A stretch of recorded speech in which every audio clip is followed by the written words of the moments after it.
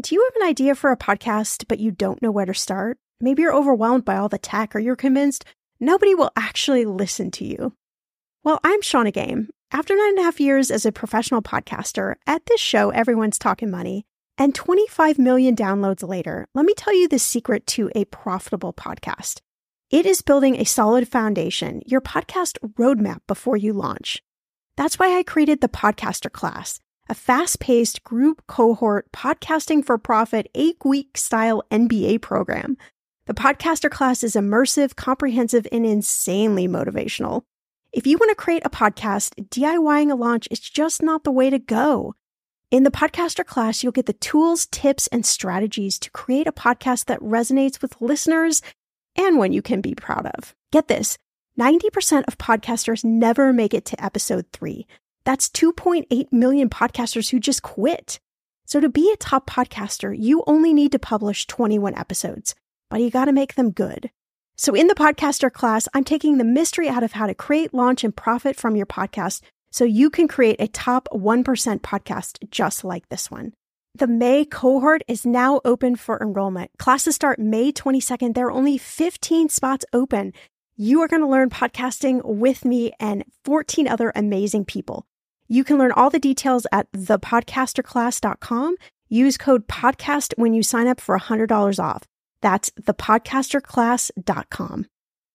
You know I'm a big fan of enjoying life while still being smart financially. That's why I love ButcherBox. I can get a variety of high-quality meat, seafood, chicken, and pork at an amazing value, all with exclusive member deals delivered to my door with free shipping always. One thing I just never wanted to cut out of my spending plan is eating good food. And with ButcherBox, I don't have to, and neither do you. Where else can you get free protein for a whole year? Yes, you heard that right. One of my favorite go-to dinners is a salmon bowl. I'm not even a huge salmon lover, but ButcherBox's wild-caught salmon is oh so good. I make a nice little marinade, saute some veggies, cook the salmon, and throw in some rice. And it is an amazing dinner.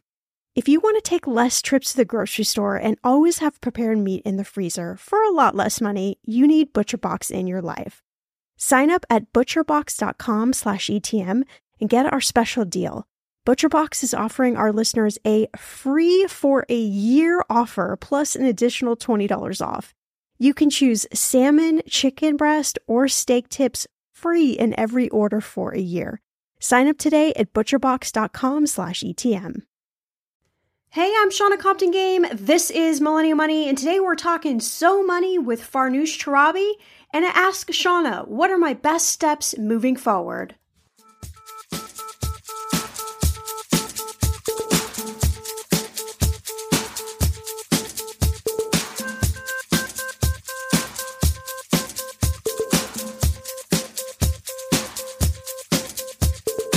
Millennial Money with Shannah Compton Game.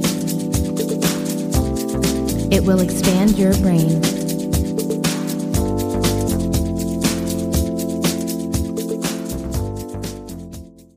So sadly, we find ourselves at a time where the Olympics now have come and gone. I don't know if you're an Olympics person or not.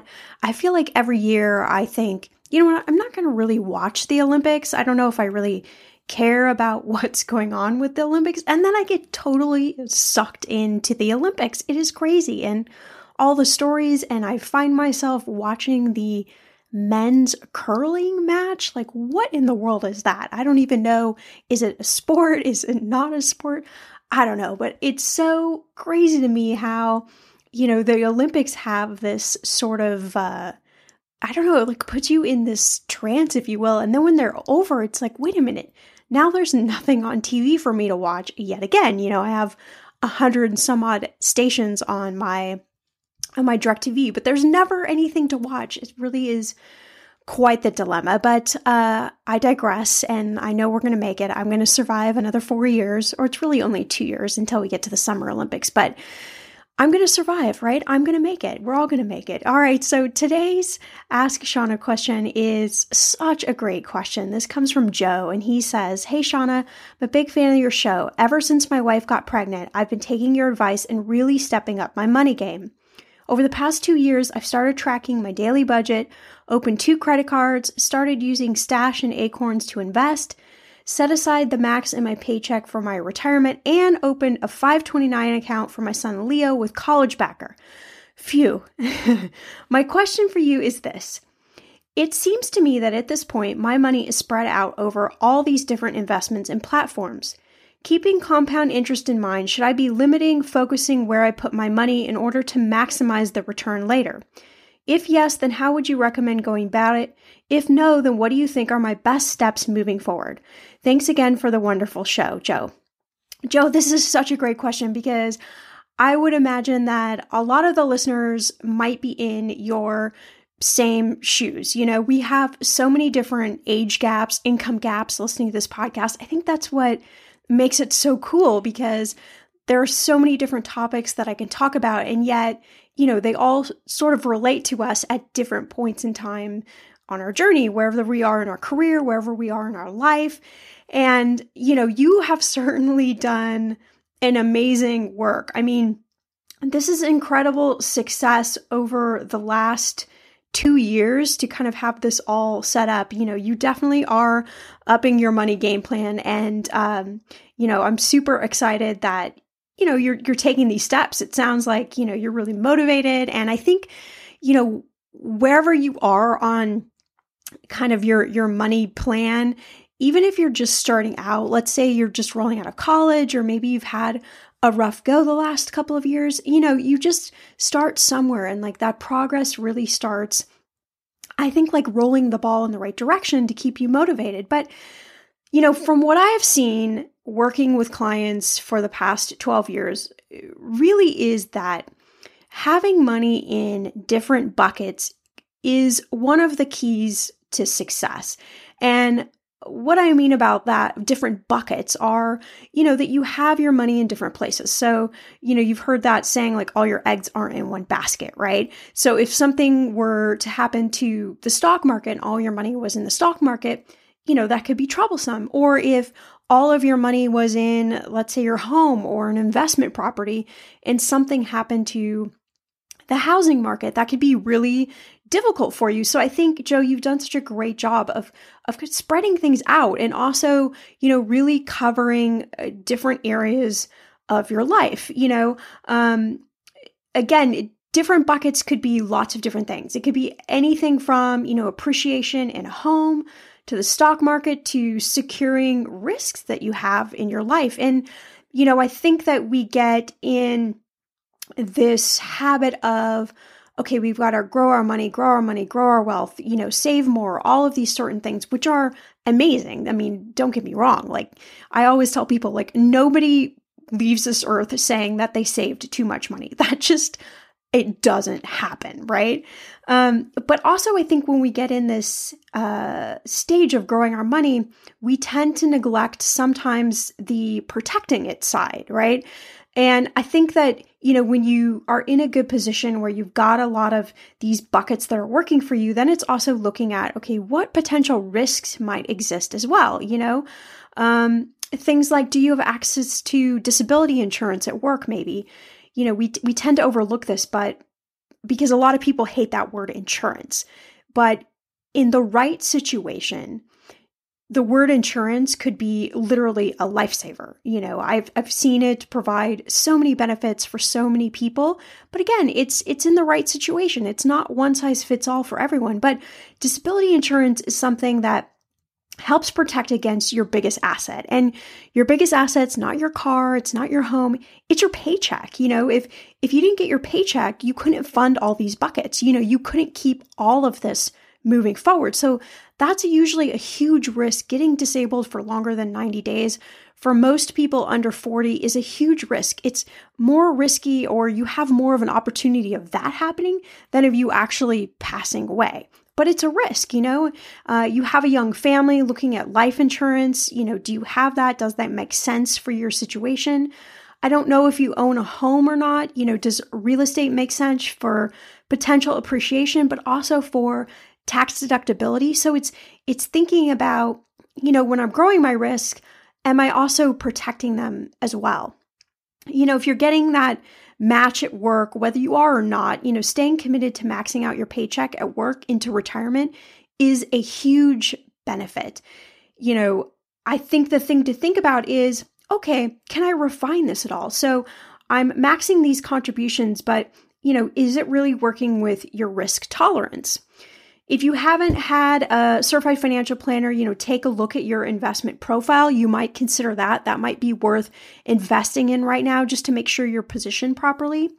There's another online service that I'm a fan of. It's called Bloom. It's with 3 O's. I'll put the link in the show notes. But for $10 per month, which I really think it's a steal. I know a lot of people from this podcast have started using Bloom, and they've written into me and told me about how happy they are and the good customer service they get.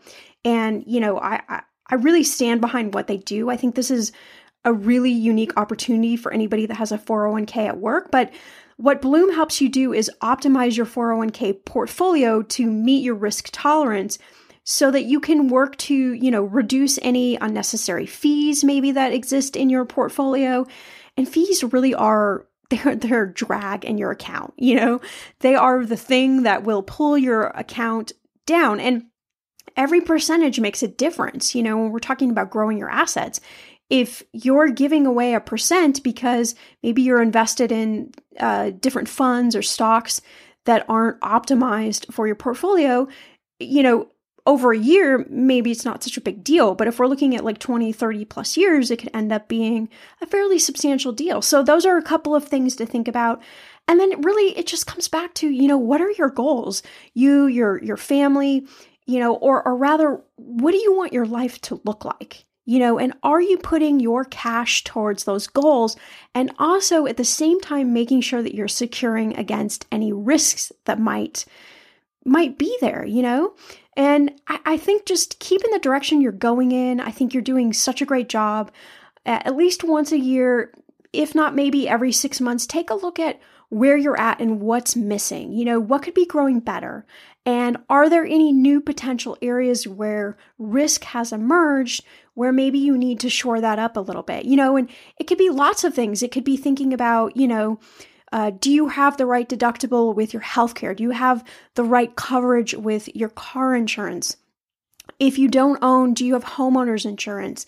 Have you looked at an umbrella policy to help protect against liability? So it's shoring up kind of all of these different areas while also keeping up with what you're doing so that everything's moving forward in the right direction. So, Joe, I hope that's given you some direction. I think that was such a great question. I'm so happy that you wrote in. And listen, if you're listening to the podcast and you have a question, there's absolutely no question that is a bad question, honestly. Please head on over to the link on my website. There's a contact link. I'll put it in the show notes as well. Send me a question. Let me know what's on your mind. Let me know what you've achieved or where you're struggling, and let's work it out together, because I guarantee you that there are a lot more people listening to this podcast that probably have some version of the same question. And, I think it's cool. I think it's really neat to, get these questions and really to kind of build that community aspect with the podcast.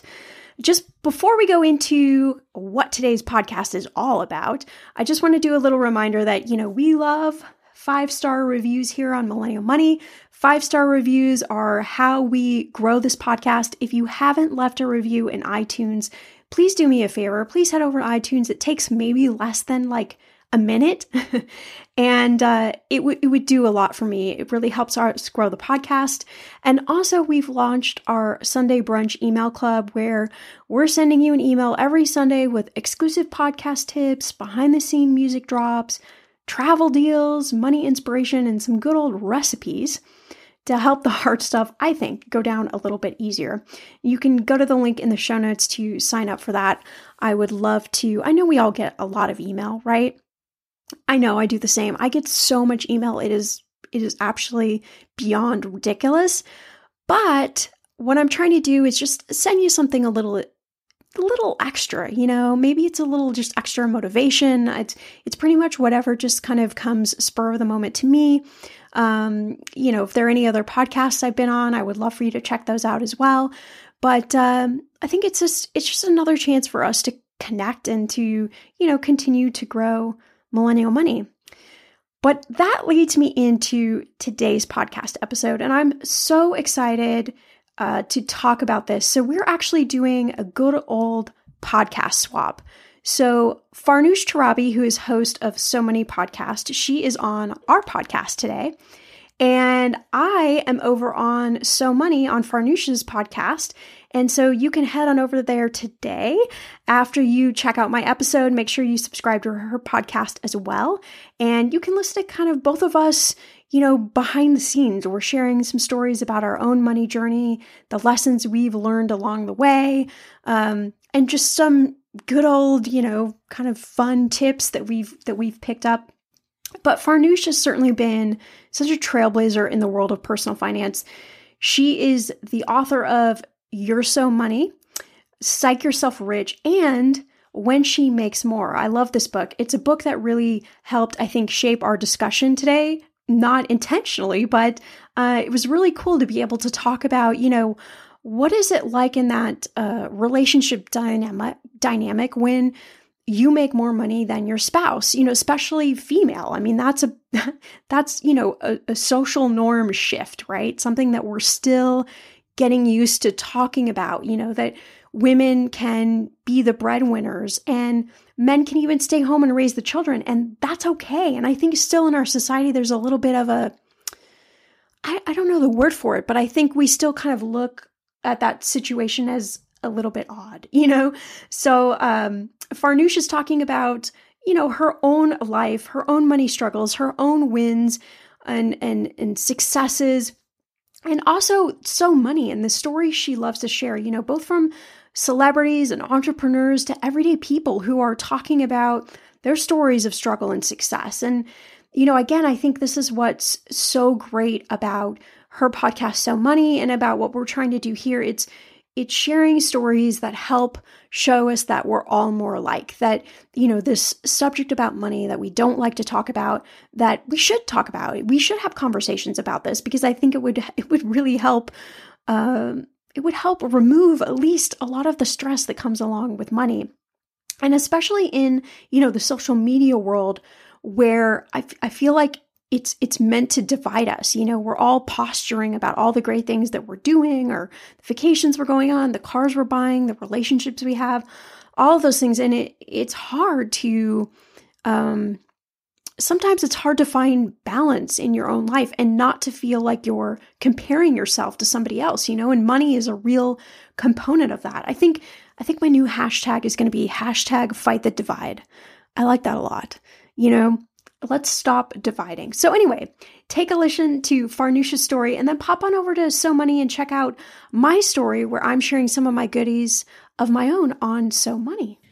So Farnoosh, I am so excited to have you on this podcast episode. We're doing a special crossover podcast episode today where I am on So Money and you are on Millennial Money. And I think you have helped trailblaze this path towards talking about finance in a way that is really exciting. You have such an amazing background, such an amazing audience. So thank you so much for being on the podcast.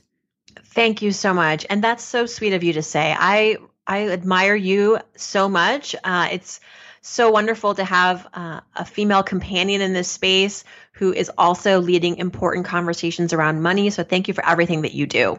Absolutely. So I like to start off with a little question to get us going. So if I today were to drop $1 million in your bank account, what would you be doing? Where would you be going? I wouldn't be going anywhere. I think I would stay put for a little bit. I would need to assess and just let it all sink in. I think $1 million, oh my gosh, I would probably put 30% away for taxes. I got to get in the mindset, right? Like, what is this really? I need to know, what am I really playing with here? I would probably give away a quarter of it just to so many causes. Here in New York City, we have so many people who could benefit from resources. I know your heart goes out to kids. I love a lot of the organizations that support children, whether it's through their schooling, basic necessities. So I would focus on either contributing to existing charities or maybe coming up with my own kind of mission. But sometimes it's easier to just plug into what's out there because they need so much of our help. This year, for example, I'm sponsoring some kids in the Bronx to get proper high school education so that we know that they're going to be able to go on to college. And it's not as much money as you would think. So I'm fortunate to be able to do something like that. And then with the rest of the money, I think I'd invested in New York City real estate.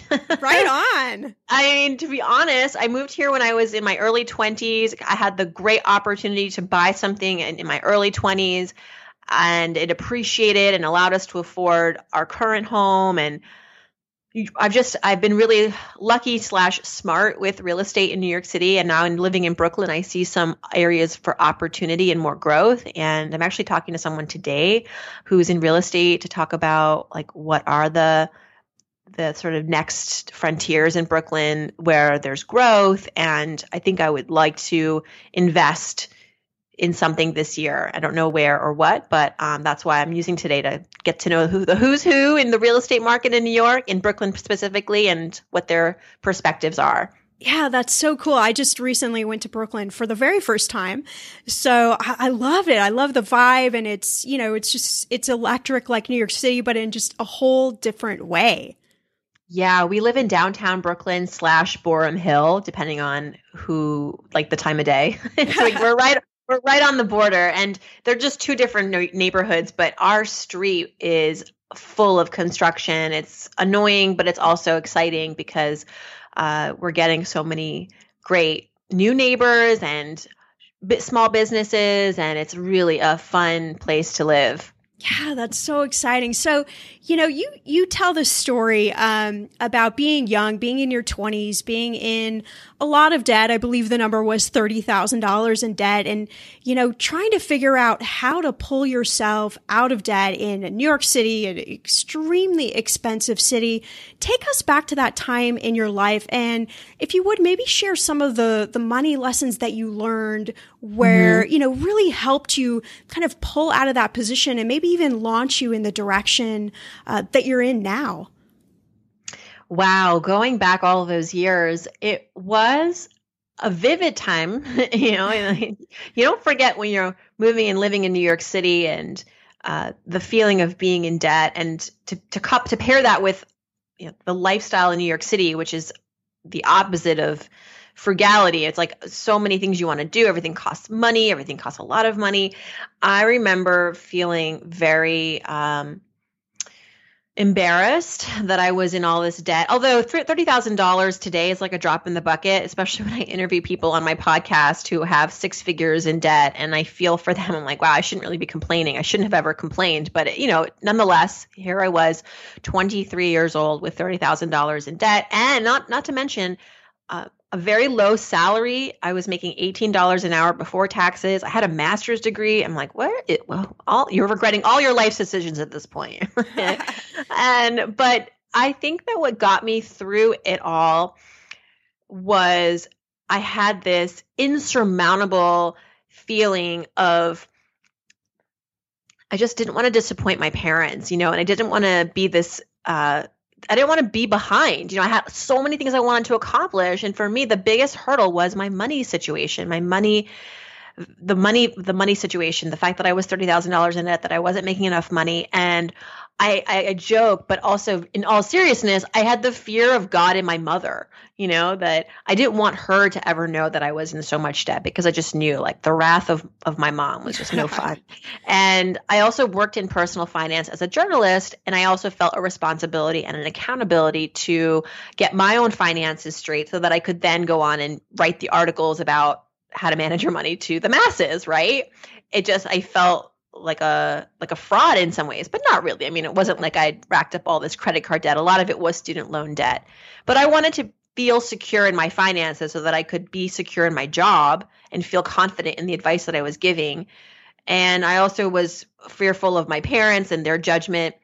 And I had all these things that I wanted to accomplish. I wanted to be able to afford a nice dinner out, and also be able to travel and be able to, feel good about my finances so that I could feel good in a relationship, so that I could feel good in a friendship, so that I could feel good in my job, right? Because as we know, when your money is set, when your money scenario is figured out, and you don't have debt, and you have some savings, and you're making a weekly paycheck, your whole life changes. And you're like, it's not just financial freedom, it's life freedom.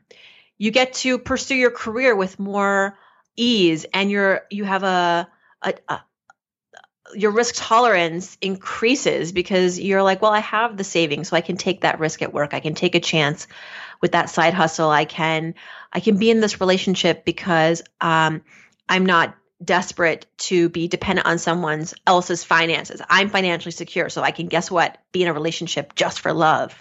And that may sound crazy, but I still know people who, especially women, sometimes they do judge their male partner by how much he's making, because that will necessarily mean how much they will have in the marriage. And the irony of that is that nothing's guaranteed.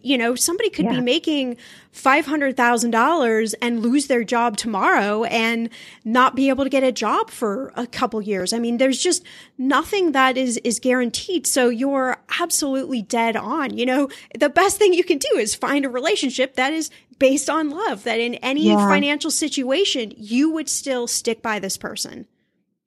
It sounds basic and as something we should always think about. And it's like, okay, that's obvious. You should just marry for love, but it's not so simple, right? And I so often hear from people like they're looking for partners that fit a certain economic scale and a certain professional tier. And it's like, okay, I try to explain to them that is, like you said, it's never a guarantee. It doesn't necessarily mean that the relationship's going to work out. That's like you're not hiring someone to be your intern. You're looking for a partner in life, right? You're like the resume means nothing at that point. Okay, friend, I want to know, what are your money goals this year? Are you saving to buy a house or maybe a wedding or a dream vacation to somewhere tropical? If that's you, please take me with you. Or maybe you want to just grow your emergency fund because, let's be real, life is expensive. I want to make sure you reach your goals, so you need Monarch. That's why the Wall Street Journal named it the best app for growing your savings. Monarch is the top-rated all-in-one personal finance app. It gives you a comprehensive view of all your accounts, investments, transactions, and more. You can create custom budgets, track progress towards your financial goals, and collaborate with your partner. And now get an extended 30-day free trial when you go to monarchmoney.com/ETM. Here's what I love. Monarch is the most customizable budgeting app. You can change the layout of your dashboard. You can go between light and dark mode. You can create custom budgets and notifications. You can set up all of these automatic rules for your transactions and notifications, and so much more. Monarch is obsessed with constantly improving their product. Get this. They release updates every 2 weeks, and they even allow customers to submit suggestions, vote on requested features, and view the product roadmap. This, my friend, is totally original. Plus, they will never sell your data to third party or show you ads. I think that's really important. After trying out Monarch for myself, I understand why it is the top-rated personal finance app. And now, listeners of this show get an extended 30-day free trial when you go to monarchmoney.com/ETM.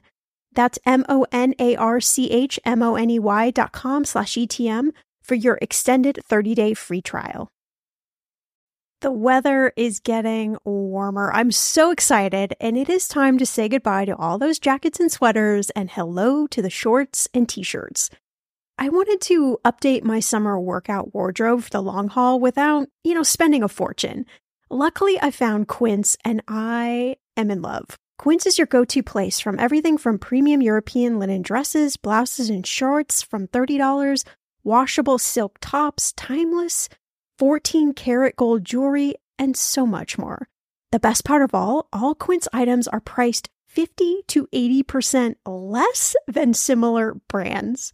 By partnering directly with top factories, Quince cuts out the cost of the middleman and passes those savings on to you. And Quince only works with factories that use safe, ethical, and responsible manufacturing practices and premium fabrics and finishes. I love that.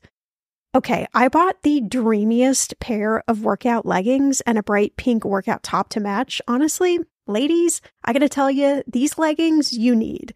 The price cannot be beat, and I feel like $1 million wearing this cozy workout friendly outfit. I've worn it for like 5 days straight. Get warm weather ready with Quince. Go to quince.com/ETM for free shipping on your order and 365-day returns. That's QUINCE.com/ETM to get free shipping and 365-day returns. Quince.com/ETM.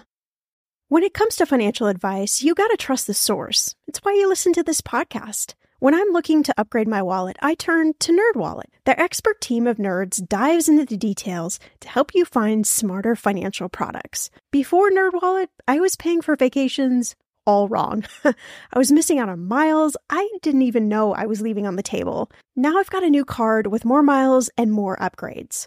What could future you do with more travel rewards?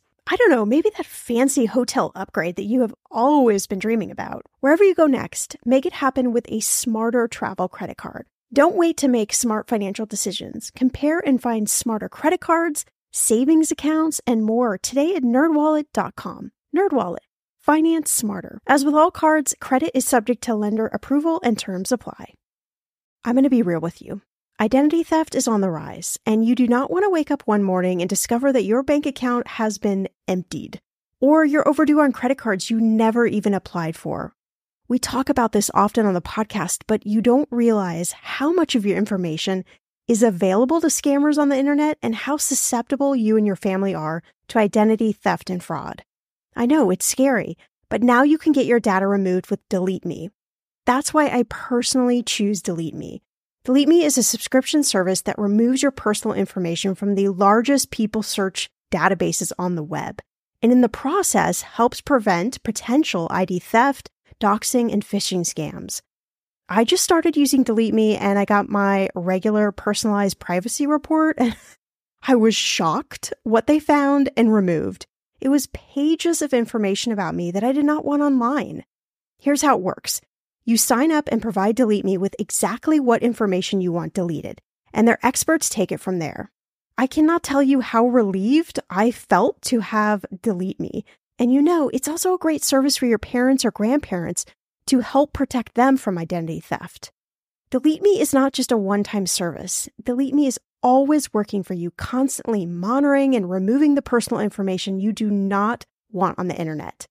Take control of your data and keep your private life private by signing up for Delete Me, now at a special price for my listeners. Today, get 20% off your Delete Me plan when you go to joindeleteme.com/ETM and use promo code ETM at checkout. The only way you get 20% off is to go to joindeleteme.com/ETM and enter code ETM at checkout. joindeleteme.com/ETM. Go to joindeleteme.com/ETM and use code ETM for 20% off. Yeah, absolutely. And I think, being as passionate about personal finance as I am, talking about relationships, that's such a sticky point. I get a lot of questions about, how do you do this in a relationship? What have been some of the things that have worked or maybe not worked in your own relationship? Well, you could read the book. I've written a lot about my relationship in my last book, When She Makes More, as that has been the real kind of twist and turn of the relationship, is that I make more than my husband. Totally innocuous to the two of us when we first got together. Like, who cares who's making what and how much? And the income disparity was not at all a point of contention. However, as we started to get more serious and our families started to recognize our economic dynamic, then we realized that we have all these other societal influences and family influences, people judging us. And I think that was the biggest annoyance, was that we felt very comfortable in our marriage in how we were delegating and managing the money. And what was unfortunate was that there were some members of our family who were skeptical of it, frankly. Like, how is it that she can earn more? And then if you want to have kids, how's that going to work out? Because doesn't Farnoosh want to take time out of the workforce, as so many moms do? And it's like, everybody just shut up. Just shut up. Okay. But honestly, it wasn't just that. I recognize also in their marriage that because of the income disparity and because I was making more, there were some sort of subtleties that were not the healthiest. Like I think was taking on a lot of the financial decision making because I made more, because I inherently thought that that was my role. And my husband, because he made less, was sometimes taking more of a passive role in some of the financial decisions that we should have both been making jointly and equivocally. And I recognized that when we were, like, for example, buying our first home and planning our wedding. And I just brought attention to it. I said, look, I don't know what's going on and why this is going on, but I feel like I'm making a lot of decisions on my own about the wedding and the house and the mortgage, and I'm happy to do it. It's kind of, I love doing it. It's like it's where I get my high, like numbers and analysis and research and all that. But I do feel as though I'm inadvertently blocking you out of this, and I want you to feel as much of a player. And I don't know if it's because I make more or what it, and honestly, that was the best thing to say, because my husband did announce that he did feel a little insecure about voicing his opinions with regards to how we spend our money and how we invest our money, because most of our money was my money. And I think we were because it was early stages in the marriage and engagement, that it still felt like my money and his money and not our money. And that is something that couples do need to work on, and especially couples that get married later in life or who've been financially on their own for a large part of their young adult life. It's hard. Like, I think you would attest to this too, that it's harder to merge your finances in a marriage than to manage your money in a business, because it is two different people with two different mindsets, two different financial backgrounds. But what ties you together are your goals. And that is my advice to everybody. And something that we learned is, like, we do have common ground and goals. And that's what can help us level the financial playing field. Once you get clear on what it is that you both want to achieve together and what it's going to cost and what it's going to take, then it's not so much about who's making what or how much. It's about pooling your money together and working towards this goal as a team. And there are other things that you can do too to, as I say, level the financial playing field in a relationship. Money often means power in the real world. And I think that wrongfully becomes how we look at money in a relationship. And that's the first thing that has to go out the window. You cannot look at money as power in a relationship, because that will totally screw up the way that you treat each other, the way that you respect each other. And then, it's not a coincidence that then I think we find that the divorce rate for couples where she makes more, the chance for divorce increases by 50%.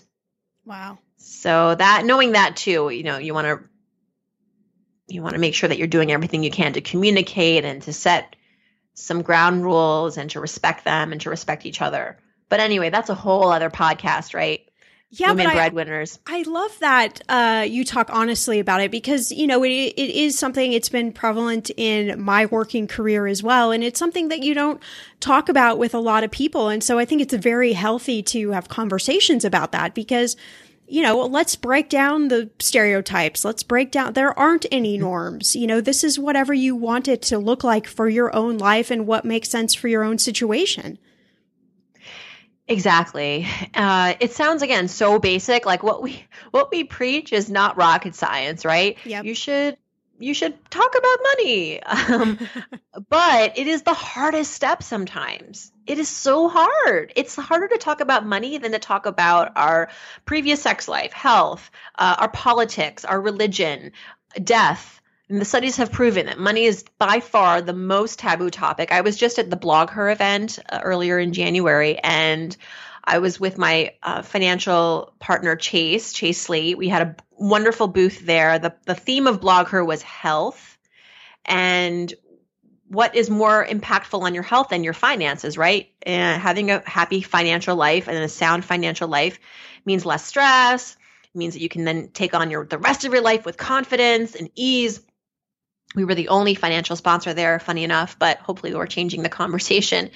My point in all this is that women were coming to the booth and I was engaging with them, and they did not want to reveal their credit scores to me, but they did want to talk about their lady parts and, all these other sensitive, what I would think is more sensitive, more private than maybe your credit score. But as soon as we wanted to talk about like credit card balances, credit scores, they got really scared. And to the point where we're talking now about how communicating about money is so tough. And in a relationship, it can be an especially vulnerable feeling, because even though you're hopefully in the safest place ever, in your relationship, but it's still very hard because we're worried about getting judged. We're worried about not being understood. And that's the last thing you want to feel in a relationship, right? Yeah, absolutely. Gosh, such great information you're giving. And it's so true. It's just talking about money. And I think that's what's so exciting about doing, crossover podcast that we're doing today. And your podcast is just amazing, is really, again, trailblazed a path for, I started just after your podcast, but you've really just made an avenue and I think an accessibility to talking about money. There been some guests or stories on So Money that really stand out to you that, have been inspiring and maybe that are awesome episodes that people should check out? Yeah. Oh my gosh. There are a couple that stand out, and I will start with a recent podcast I had on a couple, the Darkos, two doctors, Dr. Nee and Dr. Renee Darko. They've been married for a few years. They went through medical school. They also got their MBAs, really accomplished, fantastic people. And they came on the show because they wanted to talk about how they got out of $662,000 worth of student loan debt. I mean, almost like, let's just call it $1 million, right? At that point, like, what's the difference? Of student loan debt in 3 years. Wow.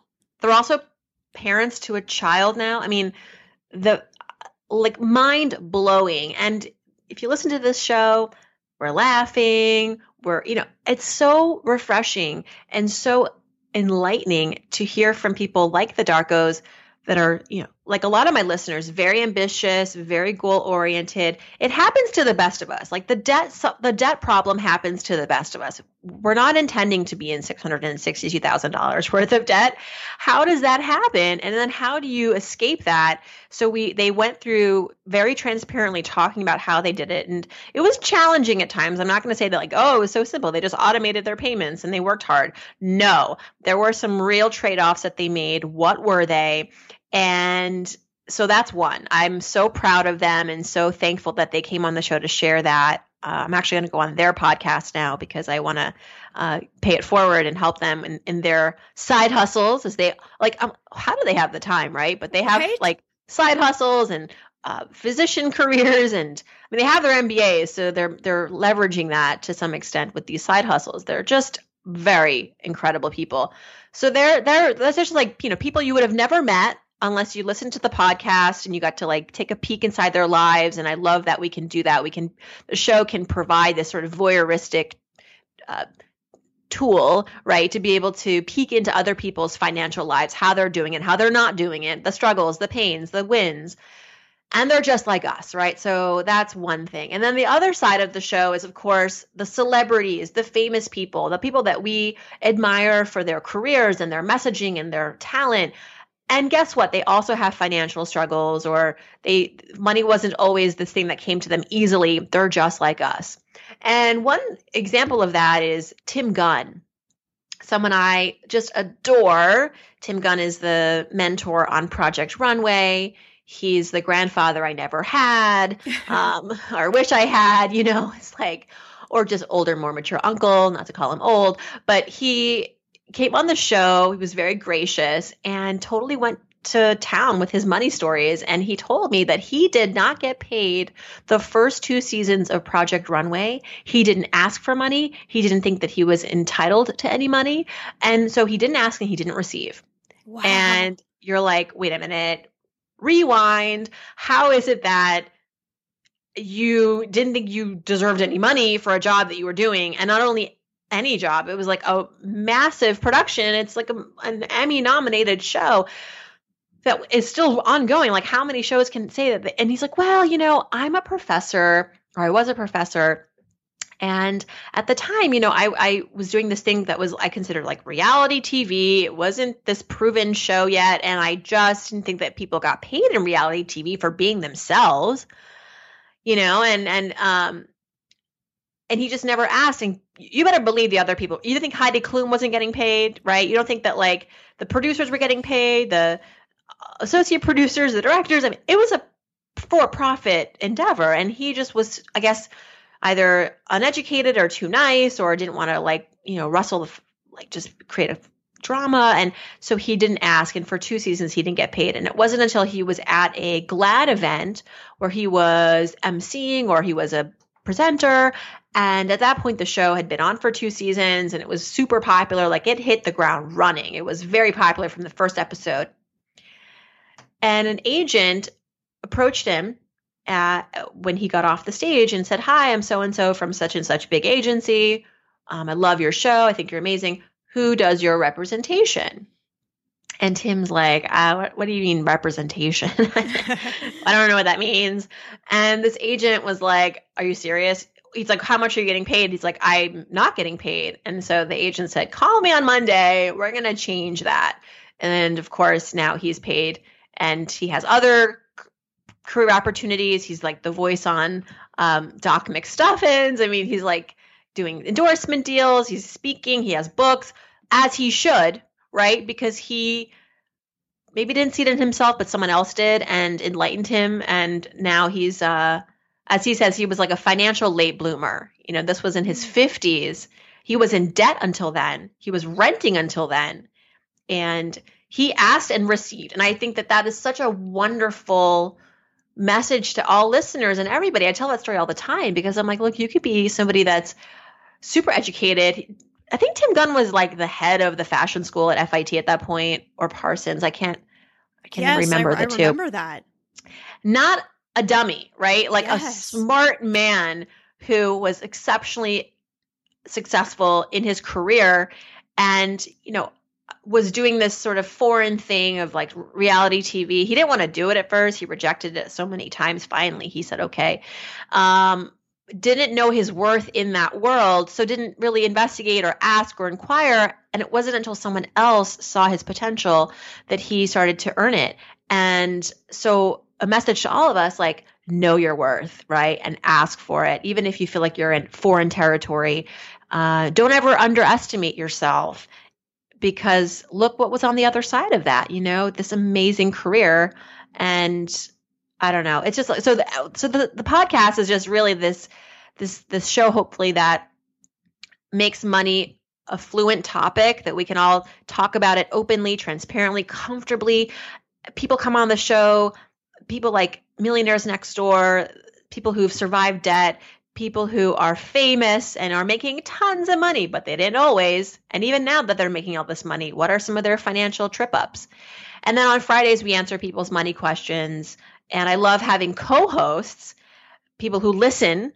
I've actually been inviting onto the show, just fans and listeners to come on and tackle some of the mailbag with me. And it's been really fun to connect with listeners that way. I love doing that because that's what really keeps the show going and transforming and evolving, is getting feedback from listeners.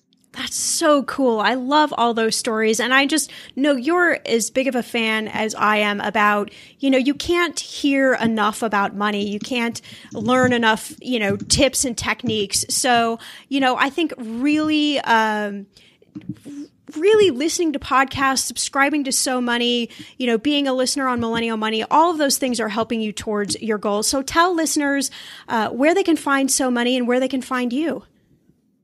Thanks so much, Shannah. Well, So Money, the podcast, SoMoneyPodcast.com is the direct website, but we're on iTunes, we're on Stitcher, we're on iHeartRadio, we're on a lot of places where podcasts are widely available. And then, and then I would love to mention to your audience that just this year I launched a money course. And if you go to SoMoneyCourse.com, we'll send you the information for where you can find the course and also a 20% discount code.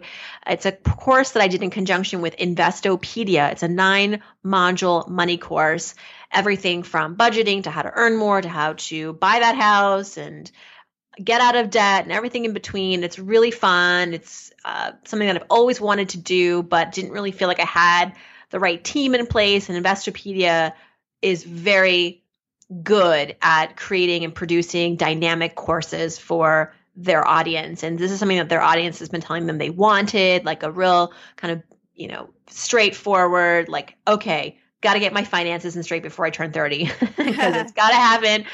Or even if you're 45, I think you're going to appreciate the course if you want some help. But yeah, I would give you like the direct URL at Investopedia, but it's like this really long URL. So to save time and make it really easy, just go to somoneycourse.com.